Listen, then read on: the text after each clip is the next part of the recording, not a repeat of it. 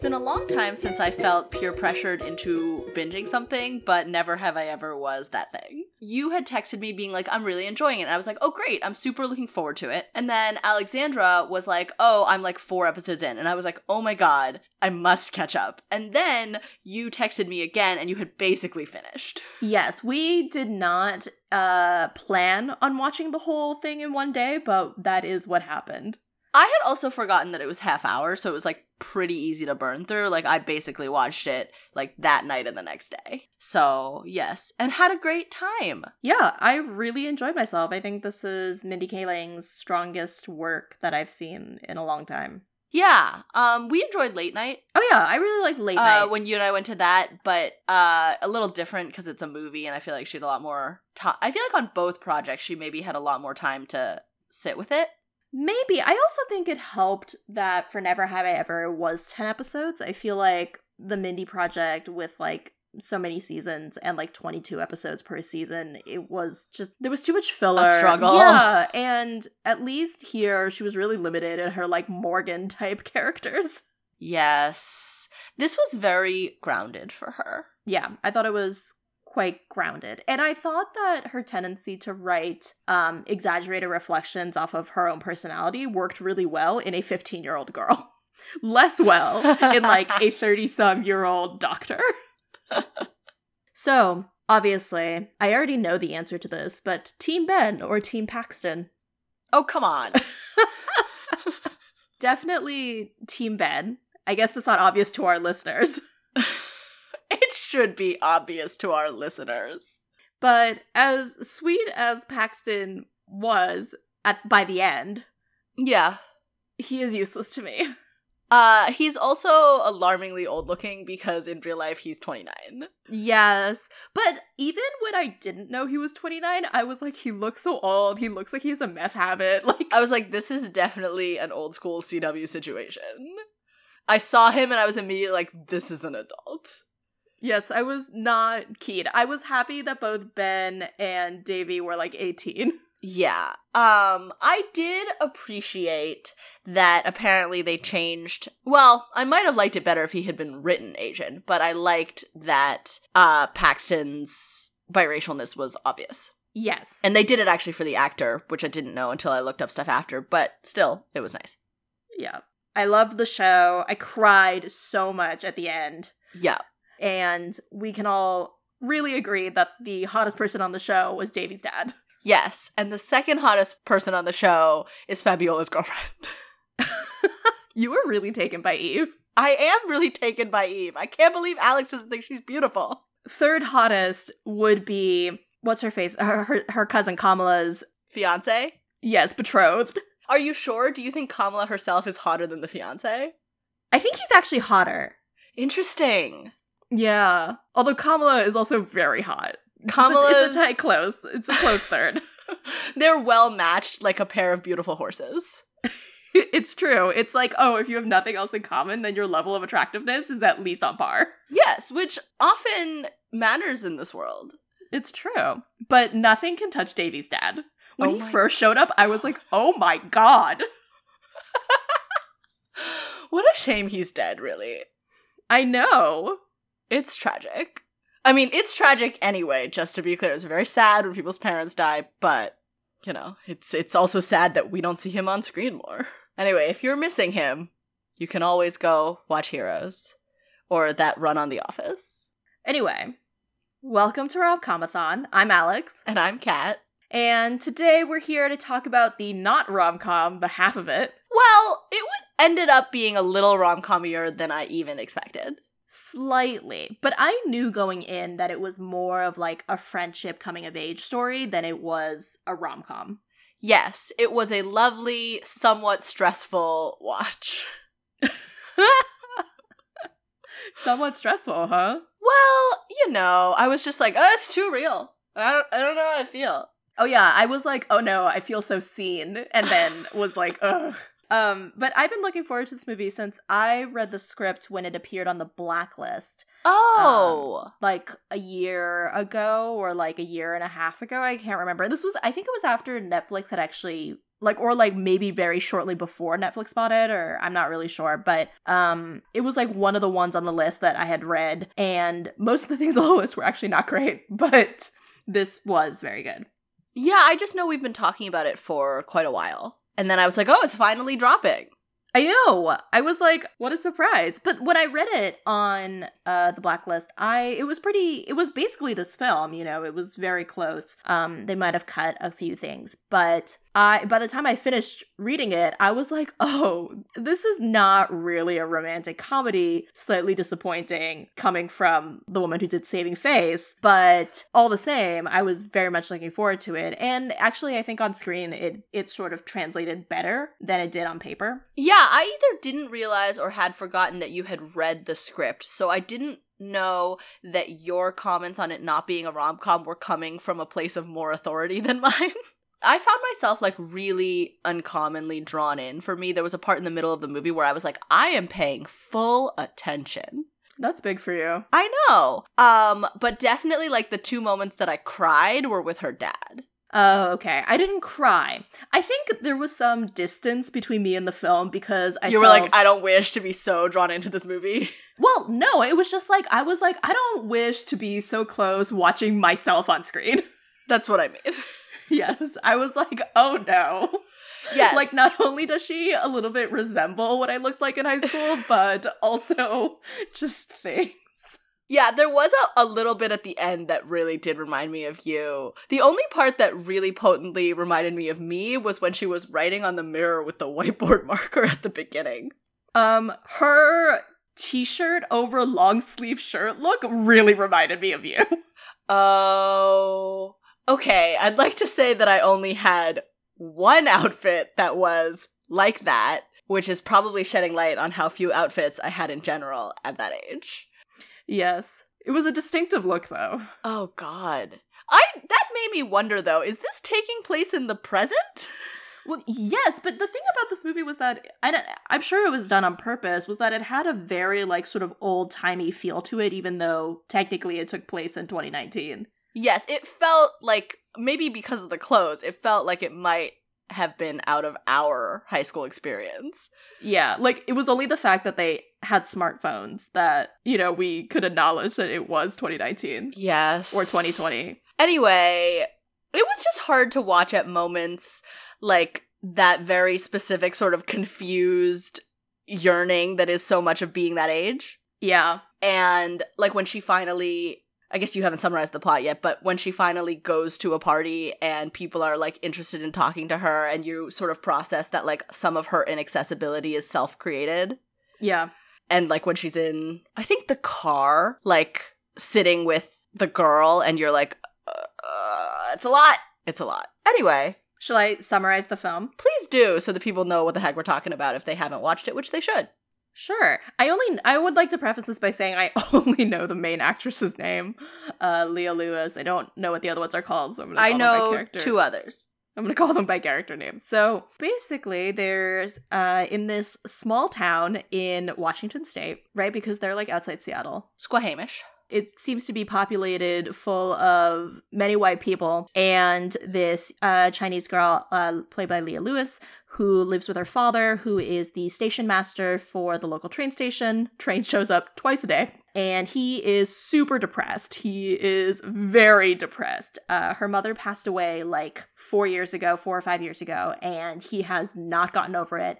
And to add to the isolation, his English is not good enough or not recognized as being good enough by anyone, so he feels like he's pretty useless. He can't do anything, and Leah Lewis is basically doing everything for him. Also, on the side, she has this whole like side hustle where she is writing papers for the students in her grade. I think she is really undercharging, by the way. I was gonna say, that added to the old-timiness. She was charging $20 a paper, and Matt was like, what? Yeah, she could have been making like hundreds of dollars, and I didn't understand. Maybe just like no one has any money in Squamish, like that kind of seemed likely. I was like, well, they live in a small town, so I guess. But still, I was like, $20 for this amount of work? Come on, girl. I loved that the teacher, by the way, totally knew. Yes.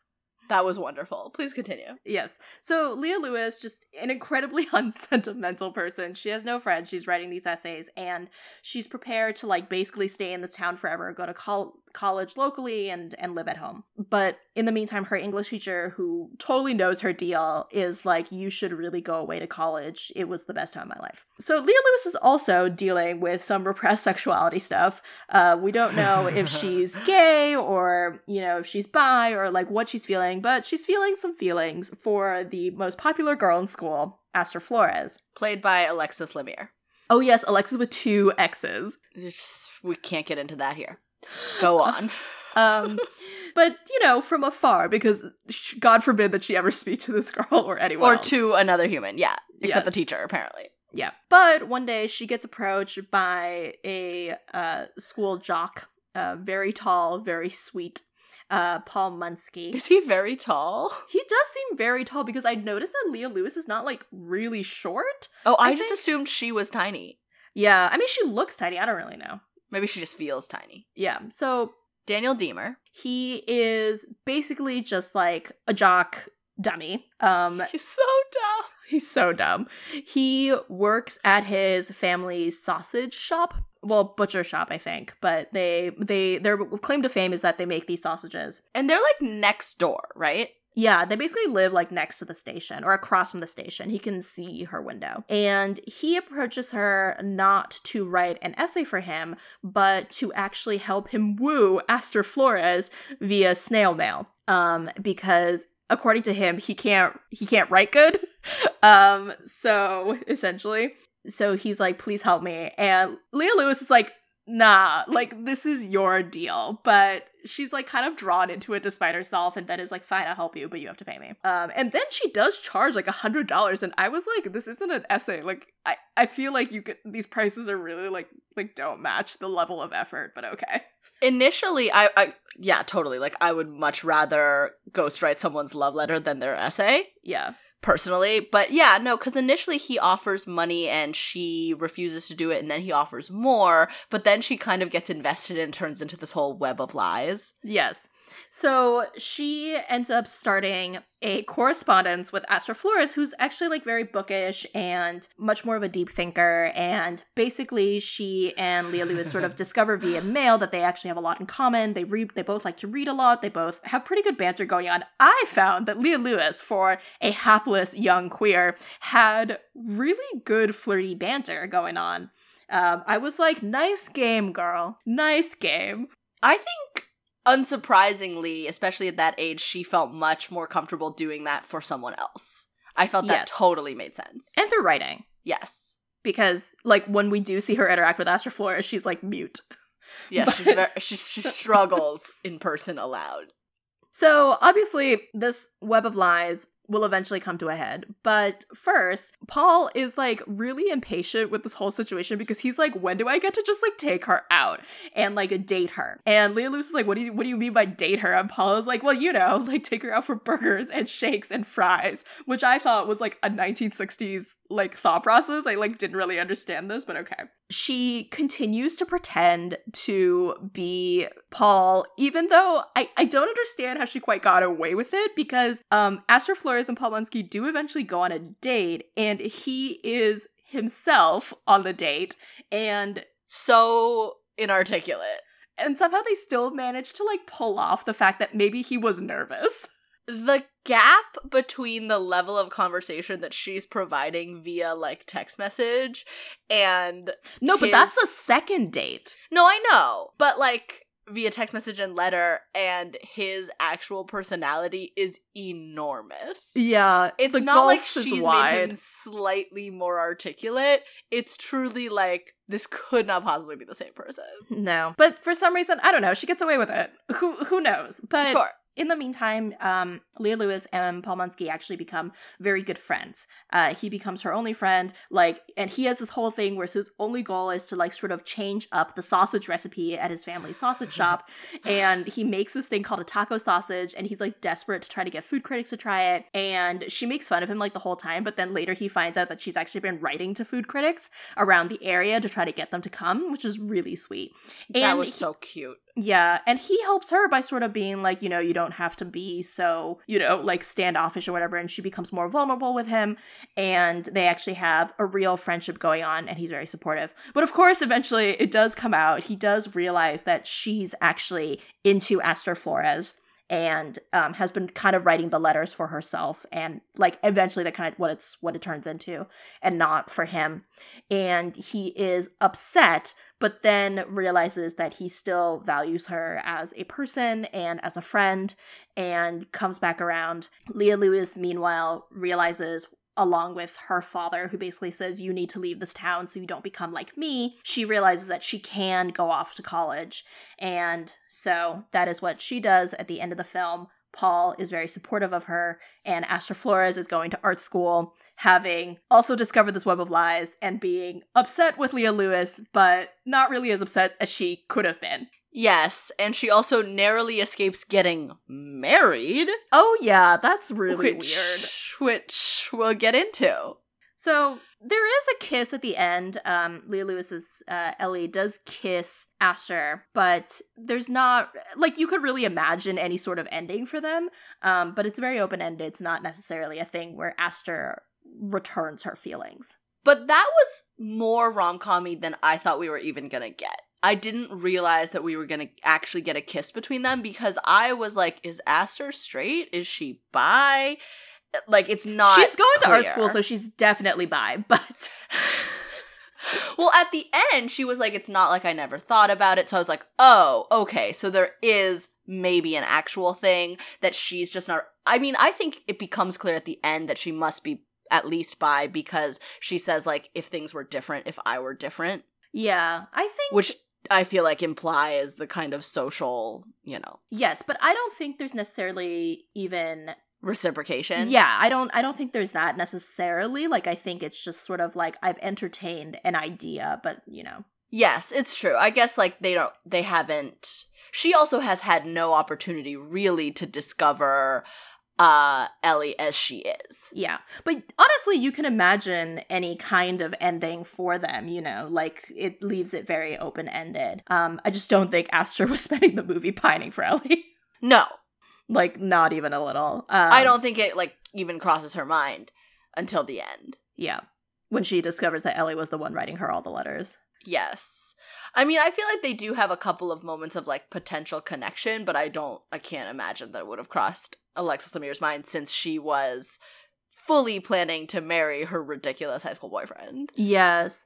Which is weird, by the way, that she is fully with this guy, but also, like having on this, like, long correspondence and, like, going on, like, 2 dates with Paul. She does keep saying, like, I'm so glad we're friends. Yes, that was the thing. I was like, does she know? Like, is she dating him? Is she not dating him? I was very unclear, because according to Ellie and Paul, the whole time, they were like, oh, this is, like, romantic. And from Aster's point of view, she was like, it's so nice to have a friend. But what a weird way to make a friend, by secret letter. I feel like Aster is crazy, and by crazy, I mean willfully in denial. Yeah, I don't know the whole deal. And why? I think she's escaping her current relationship through this vaguely emotionally cheating-y thing. Yes. Oh, wait, but she does kiss Paul, because he kisses her. Like, twice, that we know of. Yes, and at no point does this seem to indicate that she should break up with what's-his-face. Yes, what was his name? Trig. Yes. What is that short for? Chad. I couldn't remember. What is Trig short for? I don't know. Please, listeners, write in. Oh, because I watched, like, 3 episodes of Outer Banks over the weekend. I was like, I think the guy in there is named Trip. So. Well, Trip is also an actual name. Is Trig a name? I don't know. Surely it's a nickname, but he seems like a person I wouldn't name Trig, of all things. No. That was hopeful of his parents. Optimistic. Anyway, speaking of the vague, not quite romance that we start to see near the end between Ellie and Aster, I have a question. Yeah. When they are, like, hanging out in that hot spring, and there's, like... Those series of scenes are, like, the only time they really spend a lot of time together in the film. Yes, suddenly, like, they run into each other at Paul's house, and Aster is like, let's hang, basically. And that was one of the more stressful moments where I was like, this is a lot. Anyway, more importantly, they go to this hot spring, and I don't understand how that entire sequence is not Leah Lewis struggling with her glasses. Oh my god, I said the same thing. In that steamy pool. I said the exact same thing to Alex, where I was like, I don't understand. Why are her glasses fogging up? How? The most unrealistic part of this whole film. How? How was she not, like, just, like, half blind, like, squinting because she had to take those glasses off? You can see the steam, like, hanging in the air, and even just in terms of production, I don't understand how they did that. But her glasses are, like, visibly clear, and it just doesn't seem possible. No. Anyway, that was my most important thing I had to say about this movie. Thank you for bringing it up, because I had the exact same thought.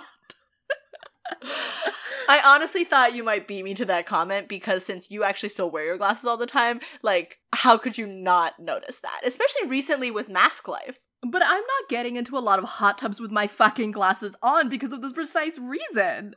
Yes. Anyway, that hot spring looked beautiful, though. Yes, it looked really nice. I guess I had the experience of, like, actually not being stressed out by this film because I had already read the script. Yeah. So I knew what was going to come, and I knew what was going to happen by the end. So I was, like, fully prepared. But still, I was, like, I'm uncomfortable with how much I'm watching myself on screen. And then Alex actually didn't say anything until, like, a good third of the movie had passed. And then she was like, I didn't want to say anything because I didn't want to sound racist, but she really reminds me of you. It's not even her, like, facial appearance. Like, you don't look that alike. It's just the vibe. But I also think it was, however, the low ponytail. The low ponytail really added to the vibe. I was like, oh, look, it's my one hairstyle from high school. This low ponytail glasses situation. Yes. I think just her whole kind of, like, wallpapery personality, like, her deliberate hiding, and just, it was all very high school. Yeah, no, for sure. No, there were times where she reminded me of you, so, you know, it was like there were shades of both of us there, but... And many adolescents, I'm sure. Yes. There was a bit at the end where she was getting sassy with Aster that really did remind me of you at that age with Shiny Girls. I don't know, in a way she was like a stronger personality than either of us at that age. Yeah, she was very... Neither of us would ever, by the way, have written essays for money. No, but I would have charged more even at that age. That's true. She definitely had a more decisive personality, like a harder front than either of us. We had friends. Like, I was very clear to Alex. I was like, look, I had friends at that age. Well, she had a stronger sense of self, I think, in some ways, but, like, she used it to kind of keep away from other people. Yeah, she put a wall up. And didn't really, I think, know how to reach past that. And you and I at that age were both really fixated on fitting in. Yeah, as are many kids. Yeah, I think it was, most teens are. But also, we were lucky enough to go to a not an extremely diverse school, but a much more diverse school than she's apparently at. Yes, and there were a lot more kids at our school. We lived in a much, much bigger town, so... Yes, there was, like, personality diverse, not just very slightly more racially diverse than Squamish. Yes. The thing that we haven't mentioned about her and Paul's friendship is that I didn't even realize the first couple of times this happened, but there's she has, like, a bike, and she's always biking up this hill while, like, racist classmates drive past her, shouting at her. Yep. And I had forgotten what her last name was, so I didn't even realize what they were doing until, like, maybe the second or third time it happened. And then eventually Paul, like, witnesses this, I think, for the first time and is like, what the fuck? Yes, he chases them off. I also enjoyed that sort of, like, weird side plot of him running to keep up with her bike and then eventually becoming much better at football as a result. Yes. And then at the... He's so sweet. He's lovely. At the beginning, I was like, wow, he's really dumb.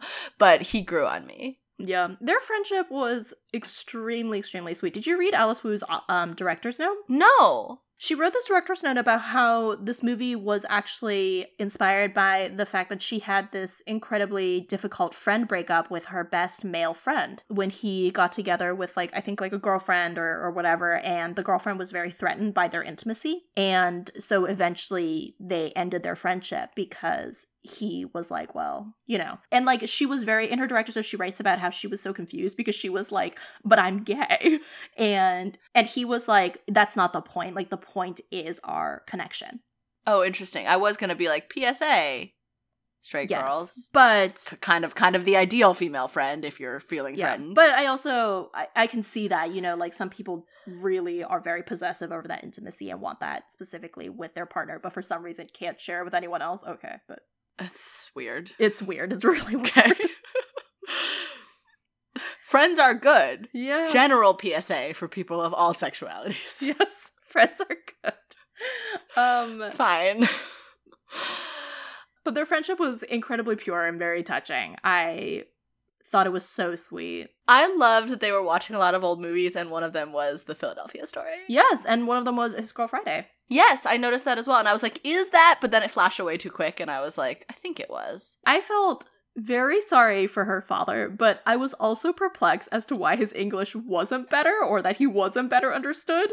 I was like, he seems fine, but I felt like that was very real, just kind of the glass ceiling that people like our parents feel in certain environments, especially like corporate environments or professional environments that are more about networking or like less appearance. Strictly. When it comes down to who they want to bring to a meeting, I think that the accent thing, I think they do feel that. Yeah, I think so for sure. And he was, you know, and he basically the backstory of her dad was that he was an engineer. He had an engineering degree, and when he came to the US, he wanted to eventually become an engineer for the railroads. And so he decided to start as station master, but because of his accent, he couldn't ever climb that ladder and get any further. And he can't even really call the electric company. He has to have Ellie do it because he says, like, they don't understand my accent. And so he's, like, super depressed. Yes, I also felt like some of his stuff was in his head and some of it was real. Me too. But he was a lot. Anyway, I cried when Paul came over and Ellie wasn't there, and her dad was, like, telling him all about when his wife died. And one day he, like, came out of his depression and saw Ellie at age 13 down there, like, working the train thing. But some of it is, I think, like, just the sound of Mandarin can get me in a movie. Oh, I also cried when she came in and discovered that he was making a bunch of dumplings for her to take for the trip to college, which, by the way, it's Grinnell College that they're talking about, and for fully 3/4 of the film, I thought it was Cornell. Oh, no, I knew it was Grinnell because you see it on top of the application, and I mean, I know it's Grinnell. I was like, yes, I've heard of Grinnell. I think I misheard initially when the teacher said it, and so I just went on thinking it was Cornell for, like, half the film. Oh, do you not think it would have been, like, a more efficient and faster trip to get to Iowa if she had perhaps gotten on a bus, even? I don't know. Are buses faster than trains? I guess it depends how direct the train is. Yeah, I think it depends, but also I think buses run more frequently, but trains make a lot of stops. How long? I mean, but she'd have to change buses, I think. I don't think there'd be a bus straight to Iowa. She would definitely have to change buses, but I think, like, I took a train from DC to Boston, and that was, like, all day. Like, I got on at, like, 7 a.m., and I got to Boston at, like, 7 or 8 p.m., and I think the bus would have only taken me 8 hours, but I prefer to spend the extra hours on the train rather than the bus. I would like to ask, did you get great joy out of the train metaphor and the amount of train viewing that you got in this film? Yes, but you know what I really like is, like, those colonial fancy trains with, like, fancy train porn, like, on Murder on the Orient Express. Like, this was, like, fine, but not as good. I think our listeners should know that Alex loves the trappings of the oppressor. She loves tea. Yes, I do. She loves trains. It's a complicated time. So complicated. But I love like a Murder on the Orient Express kind of train situation. Who doesn't? When you see a train like that, who wouldn't be like, yes? She's a special Add human. to that, someone got murdered, so bonus. She also loves murder, but, you know, that's not necessarily specific to the oppressor. Anyway, I did love the train station metaphor. I loved him running after the train at the end because she had been so like, who runs after a train? I was like, oh, it's there, a little rom-com. Weird, because he's so dumb. But he's so stupid, but I like it. She could really, use him in her life. And when she gets to college, she's going to meet so many queer girls. It's going to be so great for her. This was a touching story about a girl and her first friend, a dog. You're not wrong. But truly, he was lovely. He gave a very lovely performance. He was occasionally extremely funny. Yes. I loved when she was reading his initial letter and he had signed it second string tight end football. Yeah. I really hope that on some later trip home when they are both like back for the holidays, Aster and Ellie hook up. Yes. Drunkenly. When you were like, you can imagine any ending, I was like, excuse you, I am imagining an ending where 3 years from now they are hooking up over the summer. Yeah. Or 1 year from now, or 2 years from now. Who's to say? I'm open. I must say, though, like, that big reveal where they were all standing up in church saying their piece was very awkward. I felt that too. I was like, totally, this doesn't seem to feel super right, but also maybe it was because I was like dying from secondhand embarrassment, so like hard to say. I was like, should I rewatch this movie? Yes. Just to like get my initial feelings out of the way, but it had like an almost Arrested Development level comedy quality to it, where it was like, and now this person's standing, and now this person's standing, and I was like, and all these other people just have no idea what is happening. Why? Why is this how you've chosen? Especially because she was previously so internal. Yes. That I was like, no. Hey, speaking of that, I think Alice Wu did a really good job of and Leah Lewis as well, of showcasing Ellie's, like, because she is such an internal character, like, actually being able to visualize that. Yes, she gave such a lovely performance. I really enjoyed. There are a couple of interviews, I think, where she talks about how she initially brought a more like self-assured version of Ellie to it, and Alice had to like really kind of direct her down from that into this more contained person. Alice Wu knows where it's at. Yes, I was like, I think when you were saying it didn't change that much script-wise, I was like, oh, it probably helped that she both wrote and directed. Yeah, she really had a clear vision of what she wanted to be. But obviously we look at Ellie and see, Will from Saving Face, right? Yeah. Like, I was like, oh, Alice Wu is really, like, just reflecting herself on screen. I'm guessing. She has an area. Yeah. Should we talk about some scenes and lines that we liked? My favorite line was when Aster and Ellie are at that hot spring, and Ellie turns around and goes, "Are these deciduous trees?" Oh, really? Yes. Oh my god. When Aster starts like stripping off her clothes to get into the hot spring, and Ellie has to like gay panic turn around. I totally missed that. Oh no, I'm so sorry. She's panic all over her face because she's like, oh my god, this hot girl ever crushed on is taking her clothes off, and she goes, "Are these deciduous trees?"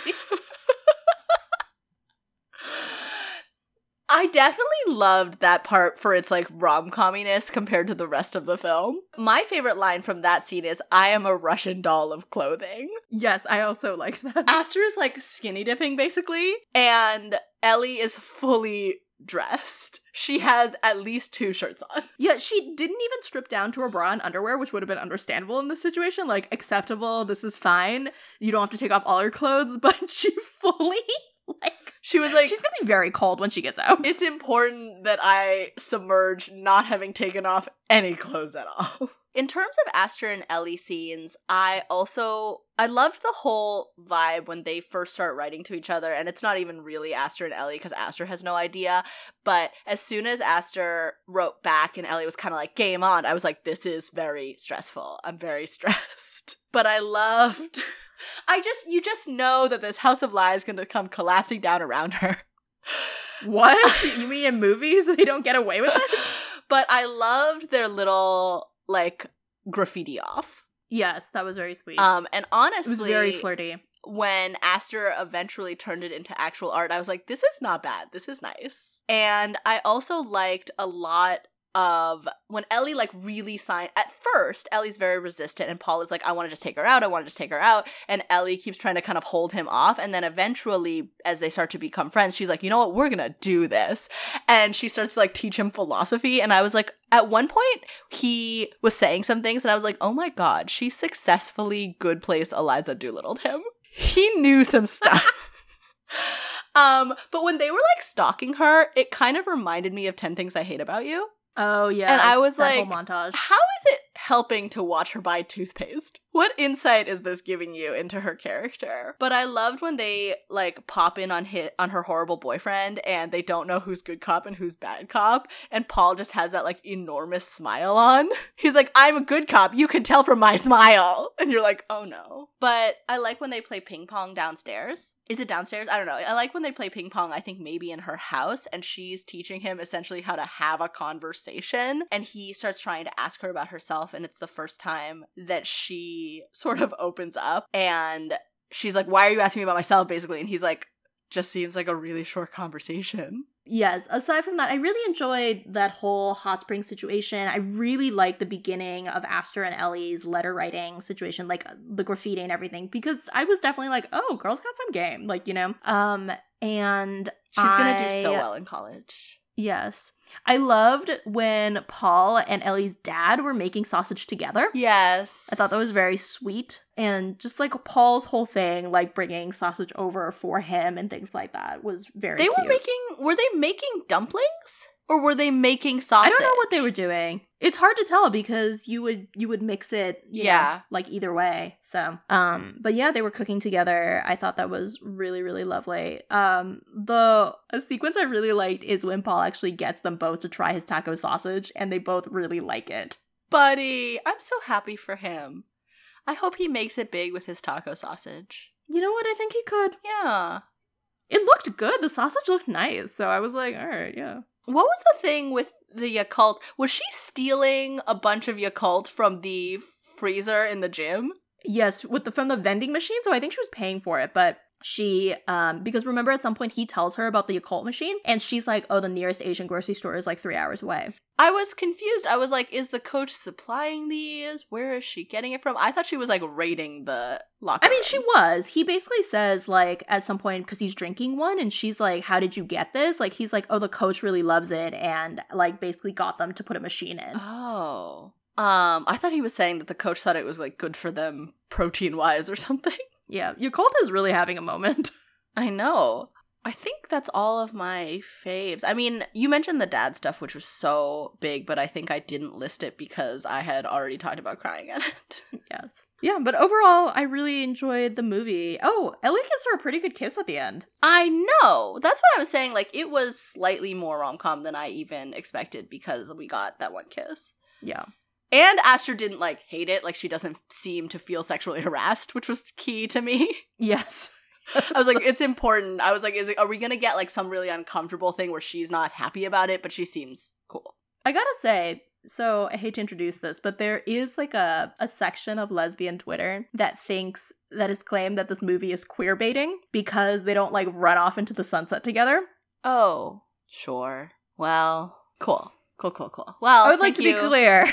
This movie is not queer baiting. Well, thank you to the internet for bringing me down. Sorry. But overall, the reception to this film has been very positive, you know. I think that's good. Many people have really loved it. So I think it's a very small group, but of course I was like, what the fuck? Whenever anything queer or Asian or remotely off the mainstream comes out, I'm always like, do well. Please do well. Were there people of color besides her and her dad and maybe Aster? I think Aster and Aster's dad also count. Okay. But in Squamish, at least.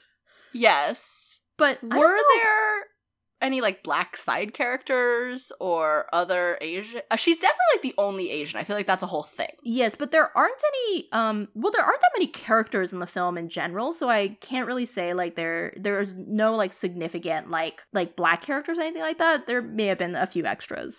I think because I was actually so focused on the story, I didn't count extras. Yeah. Which is something I usually try to do. But what would you give this? What score? You know, I don't know, because it's not that rom-com-y, but it was a good movie. Like, I was a little like, 8? Yeah, I think I would give it an 8. I 8.5 maybe. Sure. 8.5 out of 10 taco sausages. 8.5 out of 10 suspicious letters. 8.5 out of 10 glasses that should have fogged up in the hot springs. Yes, I think that's the most important thing. We should stop.